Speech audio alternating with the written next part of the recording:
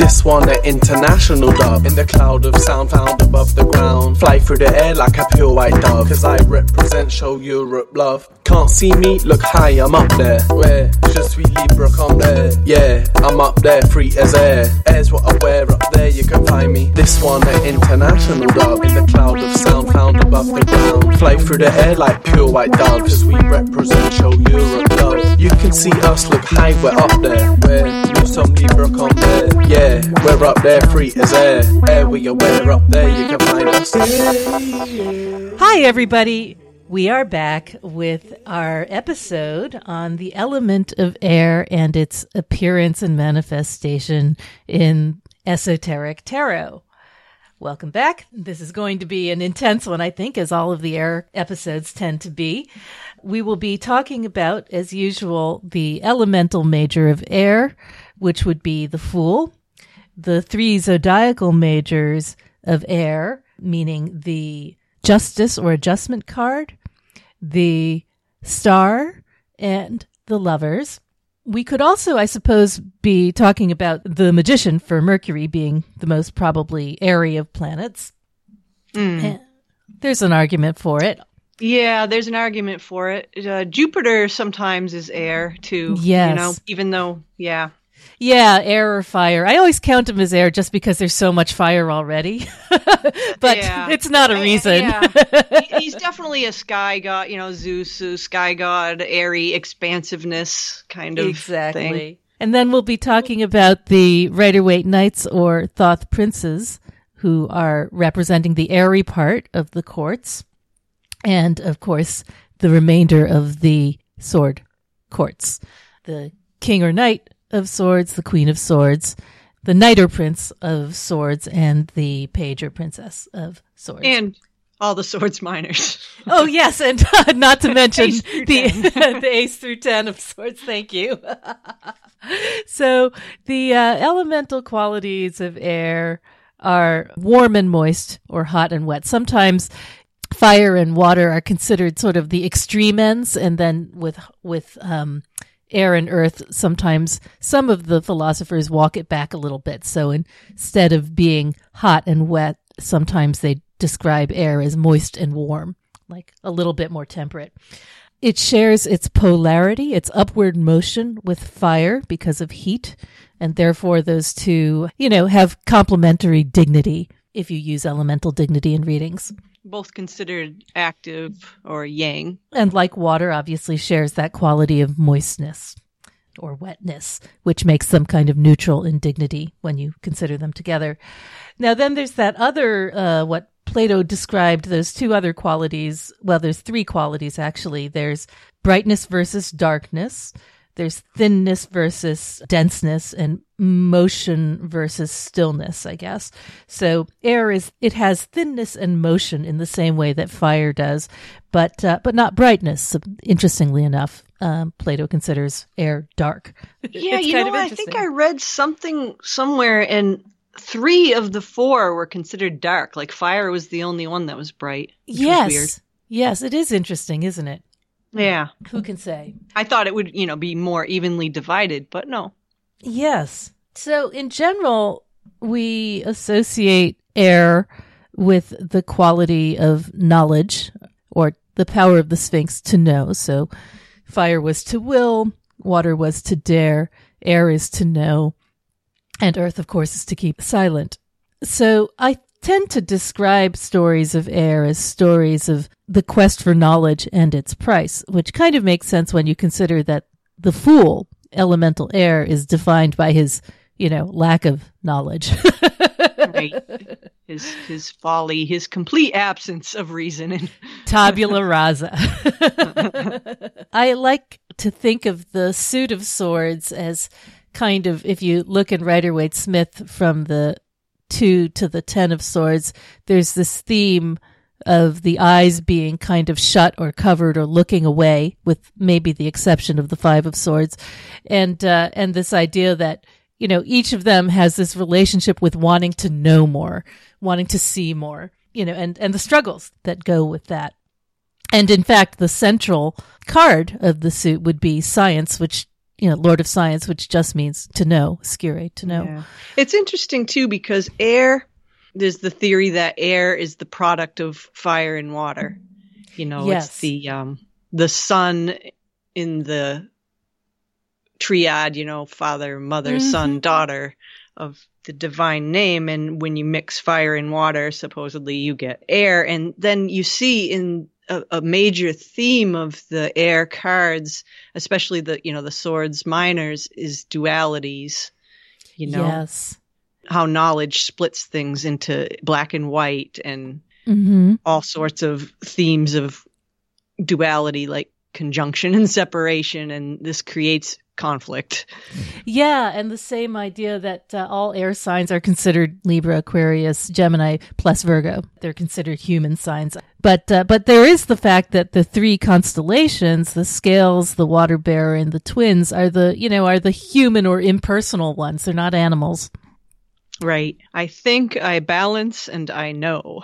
The most abstract of the signs, really, which is fitting.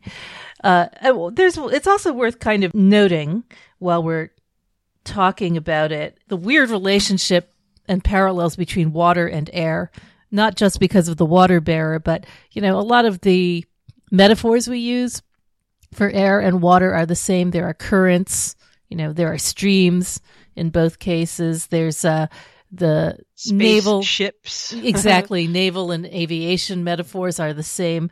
There's a sort of a freedom of motion that goes with both. And yeah, I think that's one of the overall qualities of the air element is movement and motion. Yeah, absolutely. The most mobile of the four. Yeah. And then there's the relationship of air and earth, which kind of have their own kind of mythic archetypal pairing. There's always the that whole heaven and earth, the sky and the sky goddess, Gaia birthed Uranus and then became his wife too. That whole in the way of heaven these and things. earth relationship. Yeah, so air is interesting because it has a relationship to each of the other elements and is generally considered kind of a connector property. Yeah, it's a mediator. Definitely it is. Air. It is. Ultimate mediator. It's in everything, right? And there's also something that is, I think, as I was sort of doing the prep for this episode, there's something that's fundamentally more human about air, kind of like we were talking with the constellations, but there's something very human about air as a sort of intellectual property, as a sort of like the freedom that's what divides us from the animals, is that we have supposedly the power of reason. Yes, or the mind itself with all its flaws and weaknesses and strengths. There's something about the ability to ideate and imagine that goes with air and is just different, that sense of free will. Yeah, so I think maybe that's what makes air so interesting and challenging to talk about, because it is different from the others. And it is associated also with that sort of repatterning of the world through the act of the mind, I think, in the sense that we associate it with the dagger of the magician or Yetzirah or the backstage of reality, all of these things. All right, I guess we should start by talking about the majors a bit. Justice or adjustment and the star and the lovers. Yeah. I was kind of going in rather than numerical order in cardinal fixed mutable order, just cause. yeah, that's one way to do it. Or there's seasonal order. Or seasonal order, exactly. I like to think about in cardinal fixed mutable order because it creates kind of a story where justice represents learning the rules by which one has to operate and live, and then the star as how you solve problems, either by using those rules or thinking outside of them, going around them, and then the lovers as how you pay the price for what you did. One way. I also like thinking about it in the seasonal order too, as Gemini coming first in that initial division of things into polarity, and then, Aquarius coming last and being like the ultimate goal, that far-sighted, goal of pure knowledge. And then in between you have Libra, the balance between the two. Oh, I like that a lot. Yeah, kind of going from near to far with that story. I mean, I often associate my own sort of sequence of rules and problem solving and paying the price with the Eden story. It's sort of like, you know, which is also associated with the lovers, of course, but that idea and also with the story of the Judgment of Paris. Oh yeah, for sure. That's another good one for the lovers and paying the price. Paying the price big time. Yeah. Absolutely. That idea that, you know, you have to commit at some point, and the commitment itself is going to cause a series of things to be set in motion, most likely tragic. Because we're talking about air. Yeah. But it's like, you know, there's so many story archetypes where it starts out, okay, here's this one thing you can't do. And now you're going to do it. And now we're going to see what happens. There's a great poem I teach my students in the writing about the census class, and it has a reference to the story of Bluebeard. You know that one? Yep. And it's like, don't look in that door, whatever you do. Just not that one door. And I have been teaching that class for 6 or 7 years now, and no one has ever heard of it. I don't know what's up. Do people not read? Yeah, do people not read fairy tales anymore? They're too grim, I guess. Maybe they're too literally grim. Yeah. I mean, they are very, very bloody. But you know, but to me, that's also a great story of like knowledge and its price.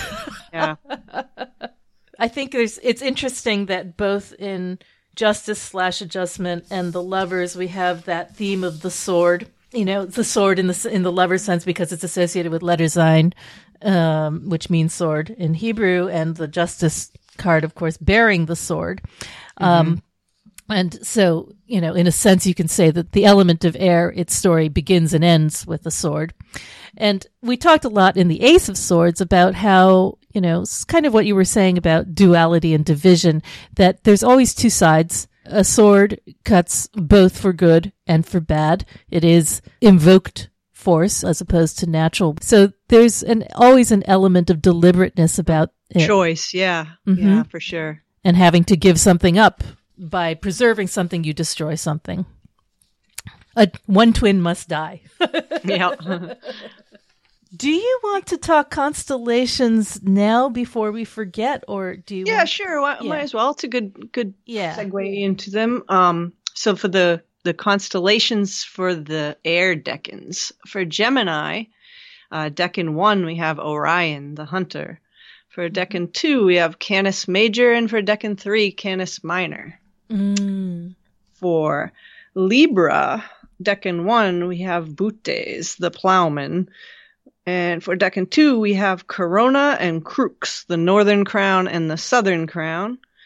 And for Decan 3, we have Centaurus, which is kind of surprising because you think of that as more Sagittarius. Yeah. And then for Aquarius, Decan 1, Pisces Australis, the southern fish, which that makes sense. Decan 2, Cygnus the swan, and Decan 3, Pegasus the flying horse.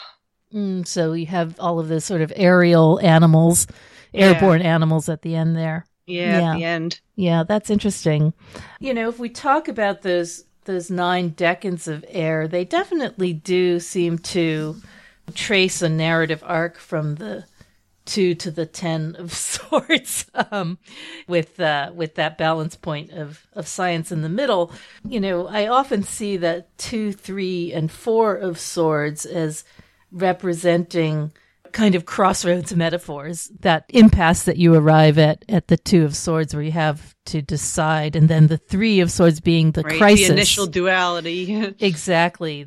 The 3 of swords being the crisis of needing to, you know, commit to whatever it is you do. And then the 4 of swords, that temporary compromise that you reach when you realize that you're going to have to go forward even if you don't want to.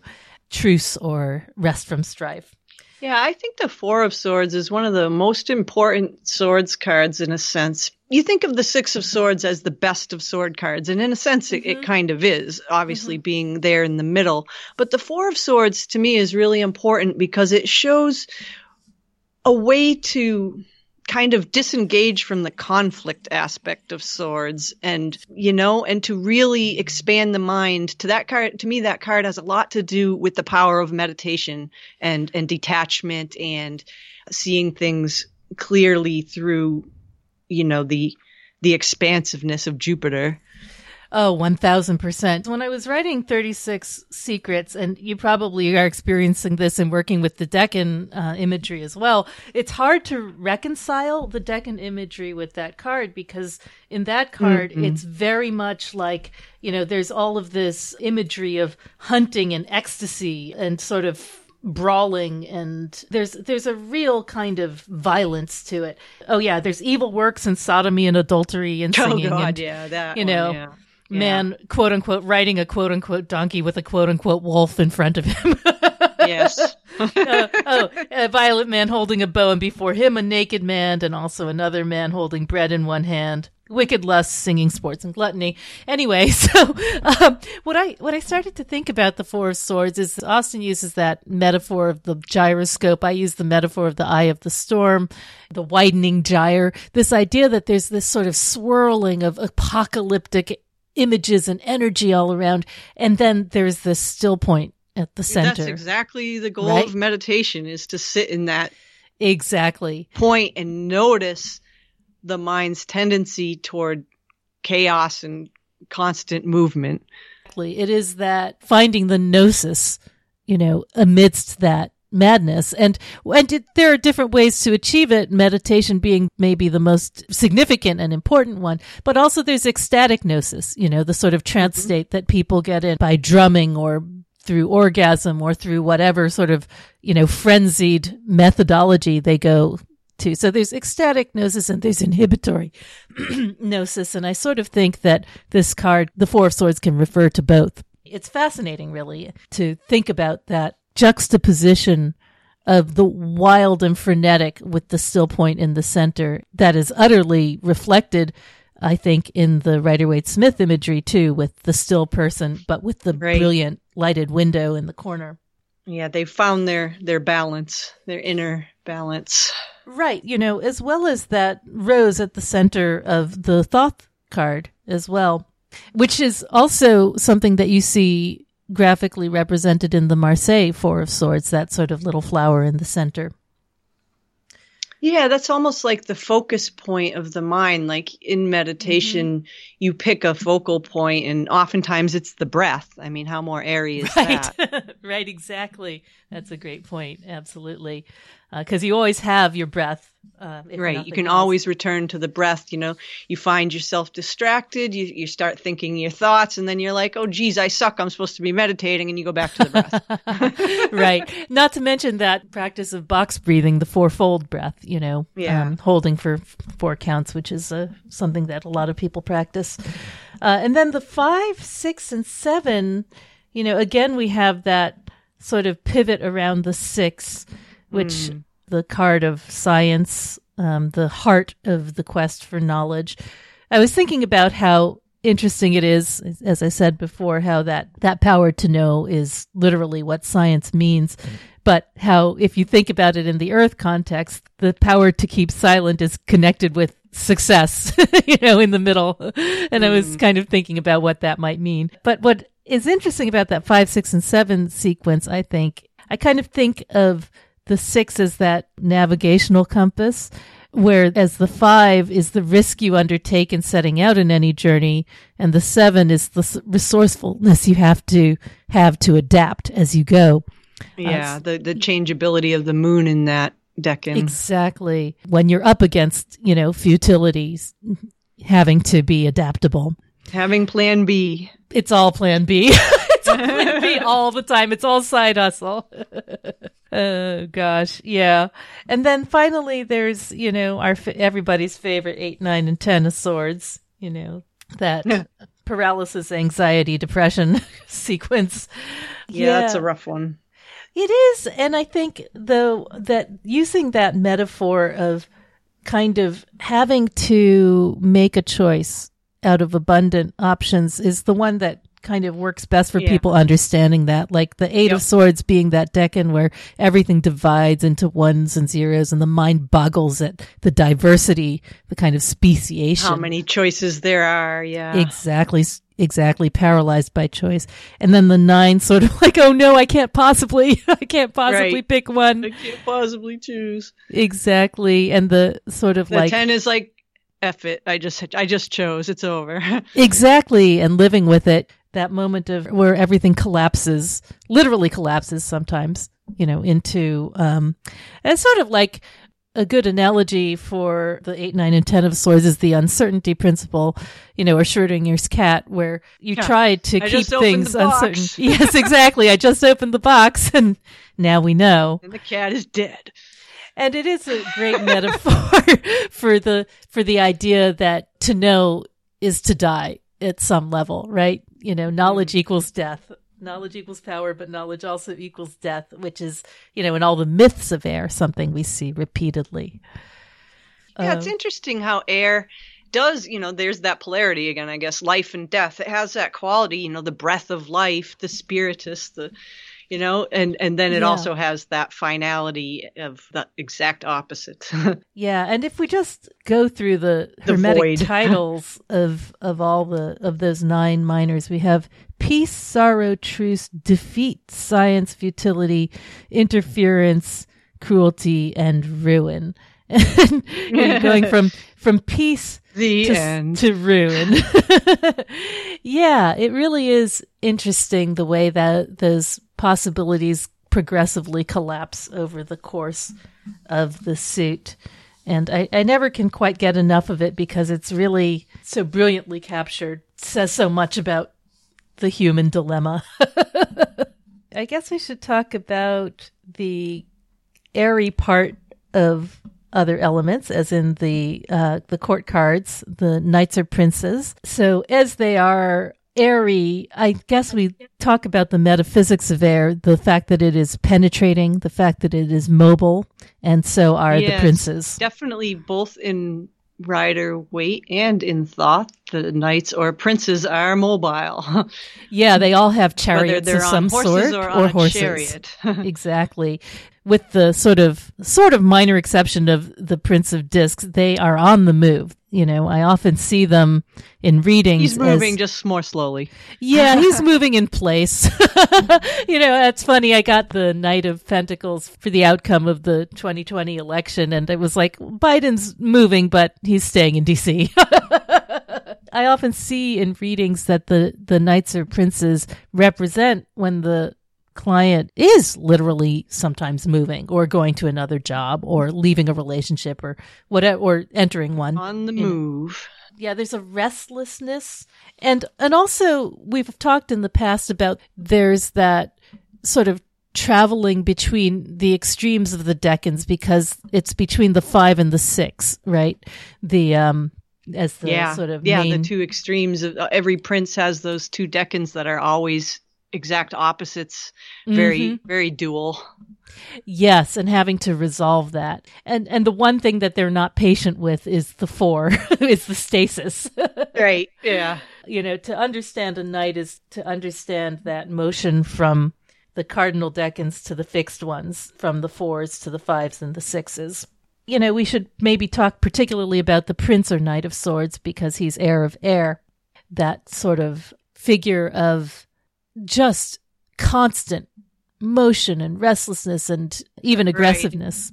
Yeah. In the Thoth, he's literally pulled in opposite directions by two archfays flitting around. That's right. They kind of look like mini-me's, and he's just being torn in different directions.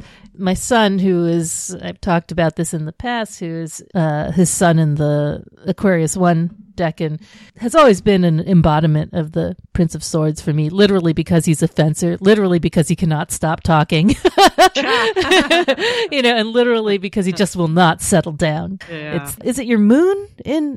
No, it's not your moon in which one? decan, 5 or 6? In 5. In 5. I have rising in 5 and moon in 6. Rising in 5, moon in 6. That's right. Yeah, Yeah. I knew it was one or the other, and then I've got the 7 for the moon. Yeah. So between us, we cover it all. Yeah, exactly. Yeah. But in general, that sort of, in general with sword courts, the way the element of air plays out in the courts, I think it lends itself to a great deal of analysis, a great deal of, rational discussion, but also intemperate discussion, argument, debate. Oh, for sure. Conflict. Yeah. Yeah. Both BS and intolerance for BS. Yeah. And sometimes I think there's a tendency in that Prince of Swords to take the opposite point of view on purpose, just to be like devil's advocate, kind of like. Oh, absolutely. I've noticed that tendency. No matter what you say, they're almost bound to take the opposite point of view just because you took that side. Yeah, just because why not, Yeah. I mean, why ever not? One interesting thing about the Suit of Swords is, how planets we have 7 planets, we have 9 decans per suit, and some of the planets end up doubling up. So you have 2 lunar ones in the Suit of Air. You've got the 2 of Swords and you've got the 7 of Swords. And you also have 2 Jupiterian ones. You've got the 4 of Swords and the 8 of Swords. So that's kind of interesting to think about, just the sort of fluid motion and changeability of the moon. Makes sense for swords. Yeah, and the constant motion of the wheel too. With Jupiter. Constant motion of thoughts and ideas. Yes, never, ever settling down. Something I was thinking about in relation to the swords, just as a sort of side note, is you ever think about how influenced you are by, the media and what you see and what you read without even being aware of it? Like these thoughts are getting into your head. Oh, absolutely. It's a very swords thing for me. Yeah, it absolutely is. And people would always say that with the former president, that the most influential person was the last one who was in the room with him. But I kind of feel like that too. Sort of like the last argument I hear is always the most persuasive. Yeah, I know. Yeah. And you think sometimes, or at least I've thought that I'm above that and I'm not going to be influenced by things. But then I catch myself. I'm like, oh yeah, I just totally got influenced by what I just read or whatever. The mind is super impressionable. Or you can think about that as being similar like with an earworm when you have a tune stuck in your head. The mind just kind of gets into these patterns and cycles around. I find media and advertising to be very much a swords thing. It is. Just the stickiness. I don't know. To me, that seems very much sort of that 8, 9, and 10 of Swords thing where, where it kind of circles around. Especially the 9, there's a lot of messages out there that we take in that say we're not good enough and we have to buy something to solve that. Right. And then the cycle kind of perpetuates itself when you do. In terms of Kabbalah, I guess in terms of Tetragrammaton, we're talking about Vav. The son connector. or the prince or the product of fire and water.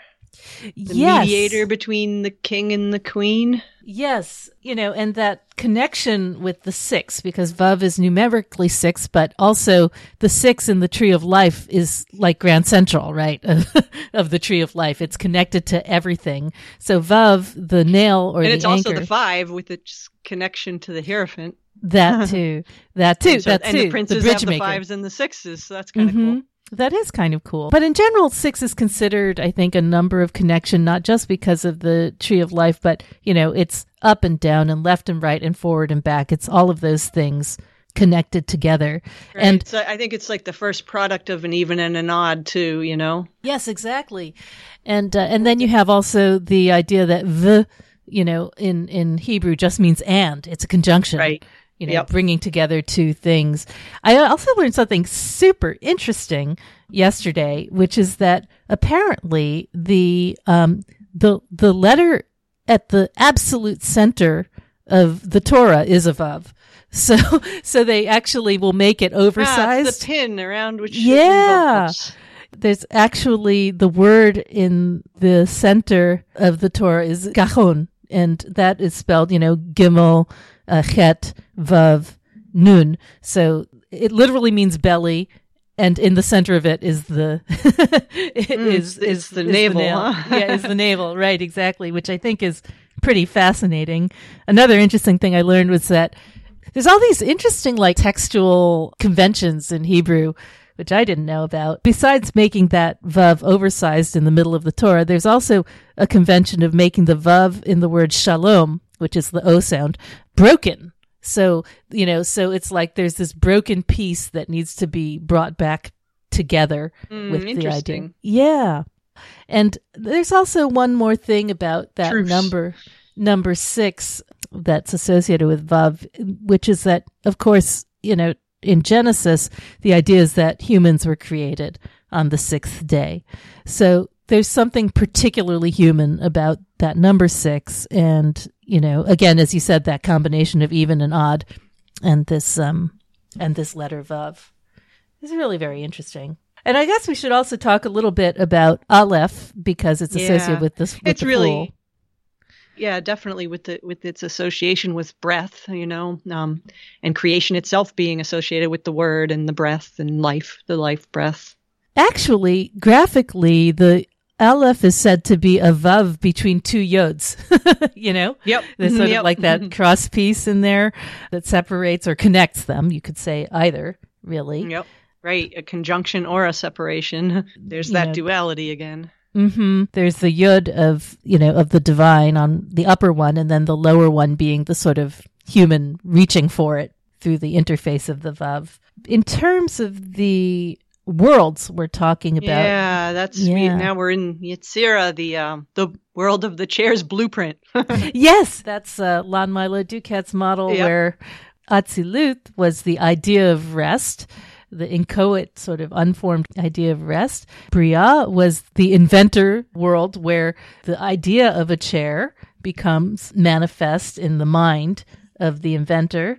And then in Yetzirah, it's the sort of speciation, all the possible blueprints for chairs that could possibly be. And there's something in Yetzirah which has that sort of fractal quality, that ramification, that sort of branching out and diversification quality, all the different things that might be. We talked about Bria as being something from nothing. Yetzirah, therefore, is something from something.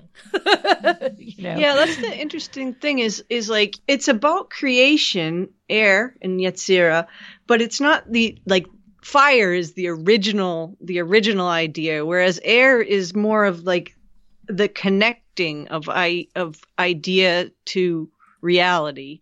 It's that bridge between the idea of a chair and the manifestation of a chair. Yes, it's the sort of patterning right behind the reality that we experience. And I have down here a quote, and I can't actually remember if this is from Golden Dawn or from Sefer Yetzirah or what, but describing Yetzirah as the sudden and fleeting patterns behind matter. You have to be able to think of something and plan it for it to exist. Without imagination, there is no creation, I guess.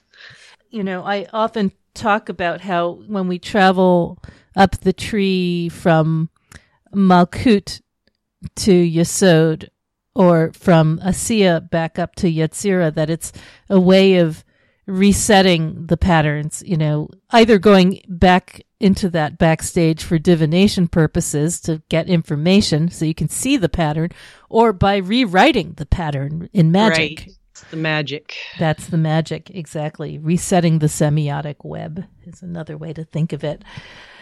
Before we go into correspondences, including color, I just want to throw in this quote from Agrippa. Agrippa describes air as a vital spirit passing through all beings, giving life and subsistence to all things, binding, moving, filling.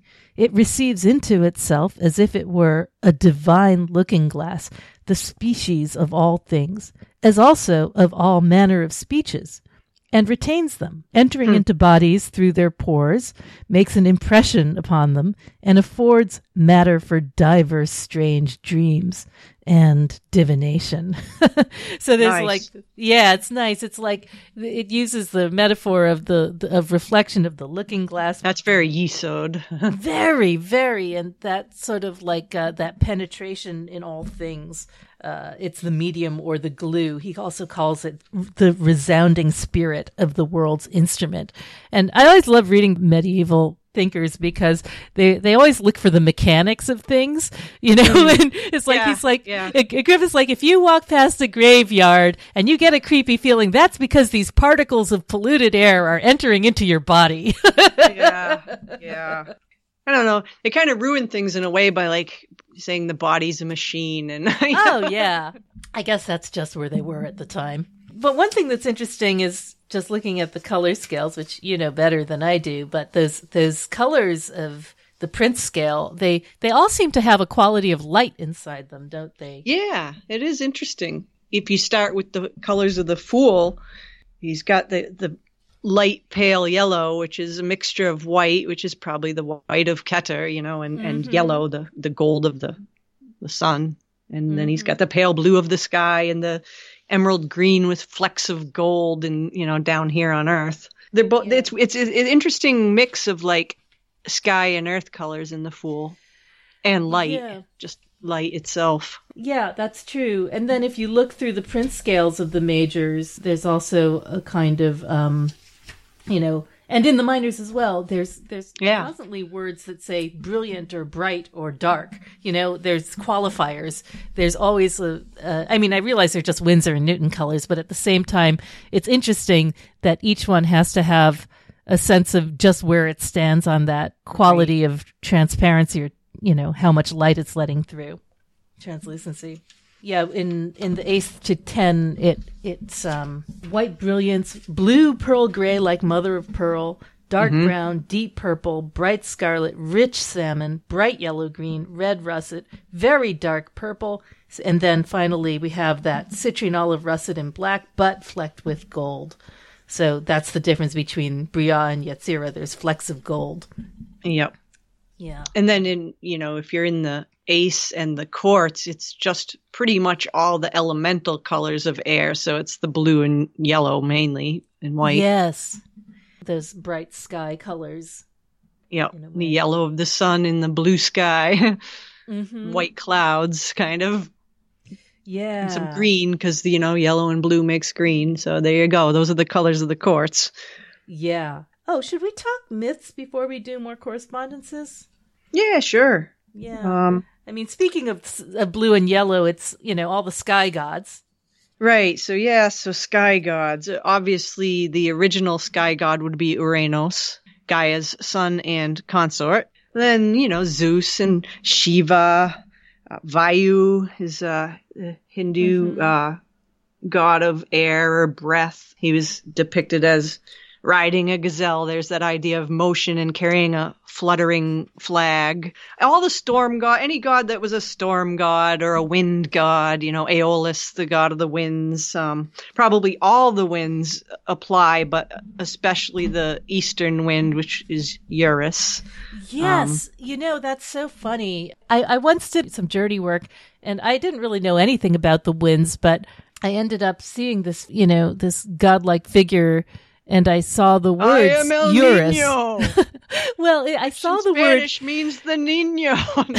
I saw the word Eurus, like on a license plate, and I thought that means wide. Why does in Greek? I knew it meant wide, but why am I seeing this thing that means wide? And in the vision, this god figure sort of licked his finger and held it up to the wind, and he was actually facing from the east. So when I looked it up afterwards, I realized I had like a visitation from the east wind, and I was absolutely floored because I had no idea what was going on with that.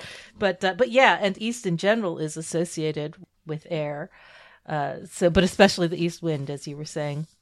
Knowledge gods. And I would also say, knowledge gods for sure. And I would also say, like in the Thelemic pantheon, you can't go wrong if you assign Nuit or Nu I was gonna as say that. The sky, literally the sky goddess. But it's interesting because how the Thelemic pantheon, they're really kind of interchangeable in many ways. Like you think of Horus as a fire god, but he's a hawk, air, and I also even see elements of air in Hadid too. So it's interesting how they're very fluid like that. But definitely for the firmament and the idea of the firmament in the sky, I would say knew it. And also for the fool, you could say probably Horpakrat, the passive aspect of the fool, would be an air god, I think. But he's also kind of got some earth in there, too, which is interesting with his silence. Well, I think in general, speech and silence gods, you know? Yeah. Hermes for sure. You know, all hermetic manifestations, Thoth, Mercury, but also Prometheus as a knowledge god. You know? Right, bringing the fire from heaven. Mm-hmm. Which I guess would be the knowledge. Yeah. And besides in terms of sort of stories, besides the Eden myth, which I always like to, with the element of air, I also love to use the myth of Orpheus and Eurydice, even though, you know, as an underworld myth, you would think it was sort of earth-like, but it's also about wanting to sing your way you know, into a bargain and sing your way in and out of it and to make a deal. And then this rule about not looking, right? That comes in the 8, 9, and 10 of swords. Again. Do this one thing for me. Don't look as you're coming up. And then, of course, he looks, and therefore 10 of swords. Curiosity killed the cat. Exactly. I think that's just utterly poignant. In the Golden Dawn, we associate Raphael with the direction of east, and there's some indication that in the banishing ritual, in the banishing ritual, and for that reason, the lover's card, that's said to be Raphael with his red and green hair, sort of dressed in yellow and purple. I think you're supposed to see him as yellow and purple. You know, as always with archangelic correspondences, there's just him as just a column of yellow light. It's easier. Let's see, we said east as far as the banishing ritual correspondences and general sort of Western Wiccan correspondences. East, you know, sunrise, dawn, spring, sense of smell. Sanguine temperament. Smell makes sense because literally air going up your nose. Literally air. Sometimes hearing is literally airwaves. Yep. Vibration, yeah. Yeah, and that sort of always reminds me of that relationship of fool and adjustment, the air and the shaping of the air, and that being sort of the musical association of adjustment in that way. The sylphs. The sylphs, right. What even is a sylph? Right? I guess it's a fairy-like creature. It's an air elemental, and I read somewhere that it comes from the word Silphe. I don't know if that's pronounced sylph, but it's Latin for winged insect. So I imagine they do look like little winged fairies or something. Yeah, that makes sense. I mean, they can appear however they want to appear, obviously. Right. So the metals of air, they're not very metally at all, but, you know, the clear ones like quartz, celestite, which is sky colored, mixed ones, mercurial ones like mercury and tin and aluminum and agate. I read turquoise for sky color, which I always associated turquoise with Uranus for some reason. Mm-hmm. That makes a lot of sense. Which is Aquarius, so. Mm-hmm. At the aspen tree, you know, the one that its leaves like wiggle and tremble when you look at it. It looks like it's waving at you in the little slightest breeze. I love that. I love those. In fact, you know, trees generally, all the ones that have silvery or trembling foliage, or the ones that grow in the mountains also. Or like any pines. plant whose seeds are scattered by the air. Yes, and there's also that idea that the flower part of a plant is associated with air in the same way that the roots are associated with the earth, the seed is associated with the fire, and the leaves or the juicy parts are associated with water. So flowers are air. Airy creatures, birds, obviously, needless to say. Yes, all kinds of birds. All kinds of birds. Those who must live in the air. Birds and feathers and butterflies. In terms of like the tetramorph, you know, there's this idea, sometimes the eagle, sometimes the man. You know, if we look at the cherubic beasts, it's the man. Again, that sort of association with the human, versus the bull for earth and the eagle for Scorpio as the highest form of Scorpio, and the lion as the form of fire, Leo. The weapon would be the athame or the incense or the sword or the fan. Or the fan directs air, the motion of the air, the fan. Yeah, and I think you mentioned the sanguine temperament, the blood dagger, humor. Yeah, cheerful and amiable temperament. Yeah, the sanguine temperament. That's the seems blood like the best in the body, the movement. The blood is all these rivers of motion in the body. Even when you're still, you're moving. Yeah, that's true. Of the faculties of humans, it's reason as opposed to understanding, imagination, and the senses, which go with the other ones. The crown or throat and heart chakra sometimes are associated with air. And I've seen the solar plexus chakra sometimes there too. Huh. I mean, that's the part that rises with the breath, maybe. Okay, that makes sense. And the throat obviously is the speaking and speech, words, swords and words.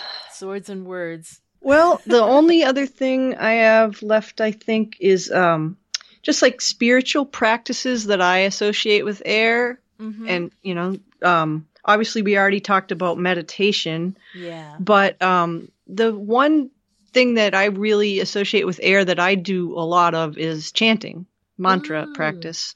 And I kind of think of that as an air practice. Yeah, and actually one thing I've been thinking about lately a lot in terms of ritual is the notion that sometimes our sacrifice, what we offer to the gods, is our words, is our praise. And also one of the things that I was thinking about that kind of same topic is one of the things we offer is our time.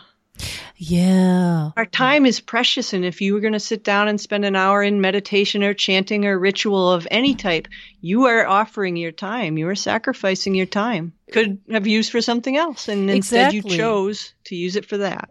Yes, and you are mortal, so your time has meaning, right? It's very valuable. It is.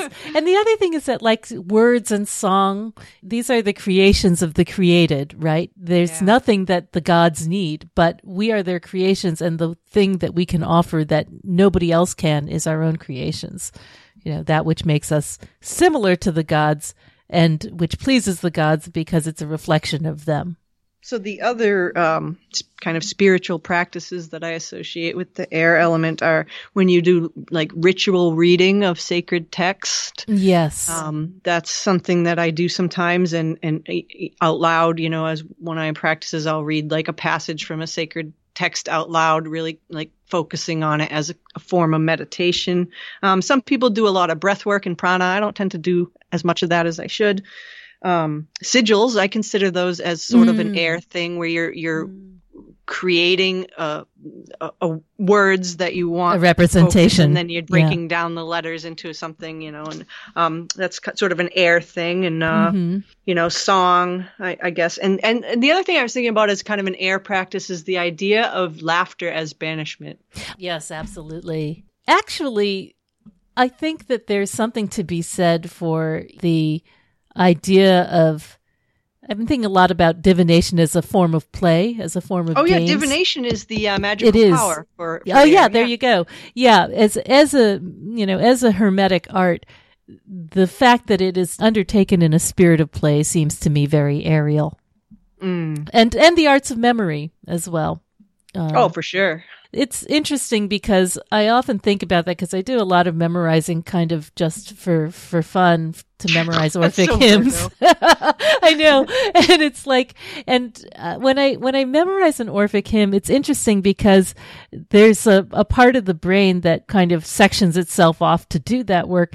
And your relationship between the meaning of the words changes, right? It's like memorizing, it becomes a part of you in a way that the meaning can both become more accessible because all you're doing is talking and thinking about what you're saying, but also less accessible because it's just sounds. Yeah, it's just focusing on the sound. It almost becomes like an earworm or something. Yes, it really does. It really does. It reproduces itself. And that to me seems very much of the nature of air, the sort of like that tension between sense and nonsense that occurs. I noticed that because I memorized some pretty long mantras in my practice, and what I try to do once I have it memorized is at the same time that I'm saying these foreign sounds and words is to know the meaning of each word at the same time and try to hold that in my mind as a practice, which is tough to do sometimes. It's hard to do. I kind of go back and forth on that because sometimes I try to understand the meanings and sometimes I just try to feel present. Just focus on the sound and the flow. Yeah. Right. And that's like, they're two different things. That's okay too.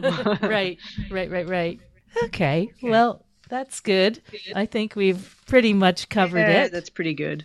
Yes. Well, thank you, everybody, for coming on this wandering journey through the realms of air with us as we have spaced out and drifted and journeyed our way through these currents and breezes. We will be back next time with the element of earth, and we'll see you then.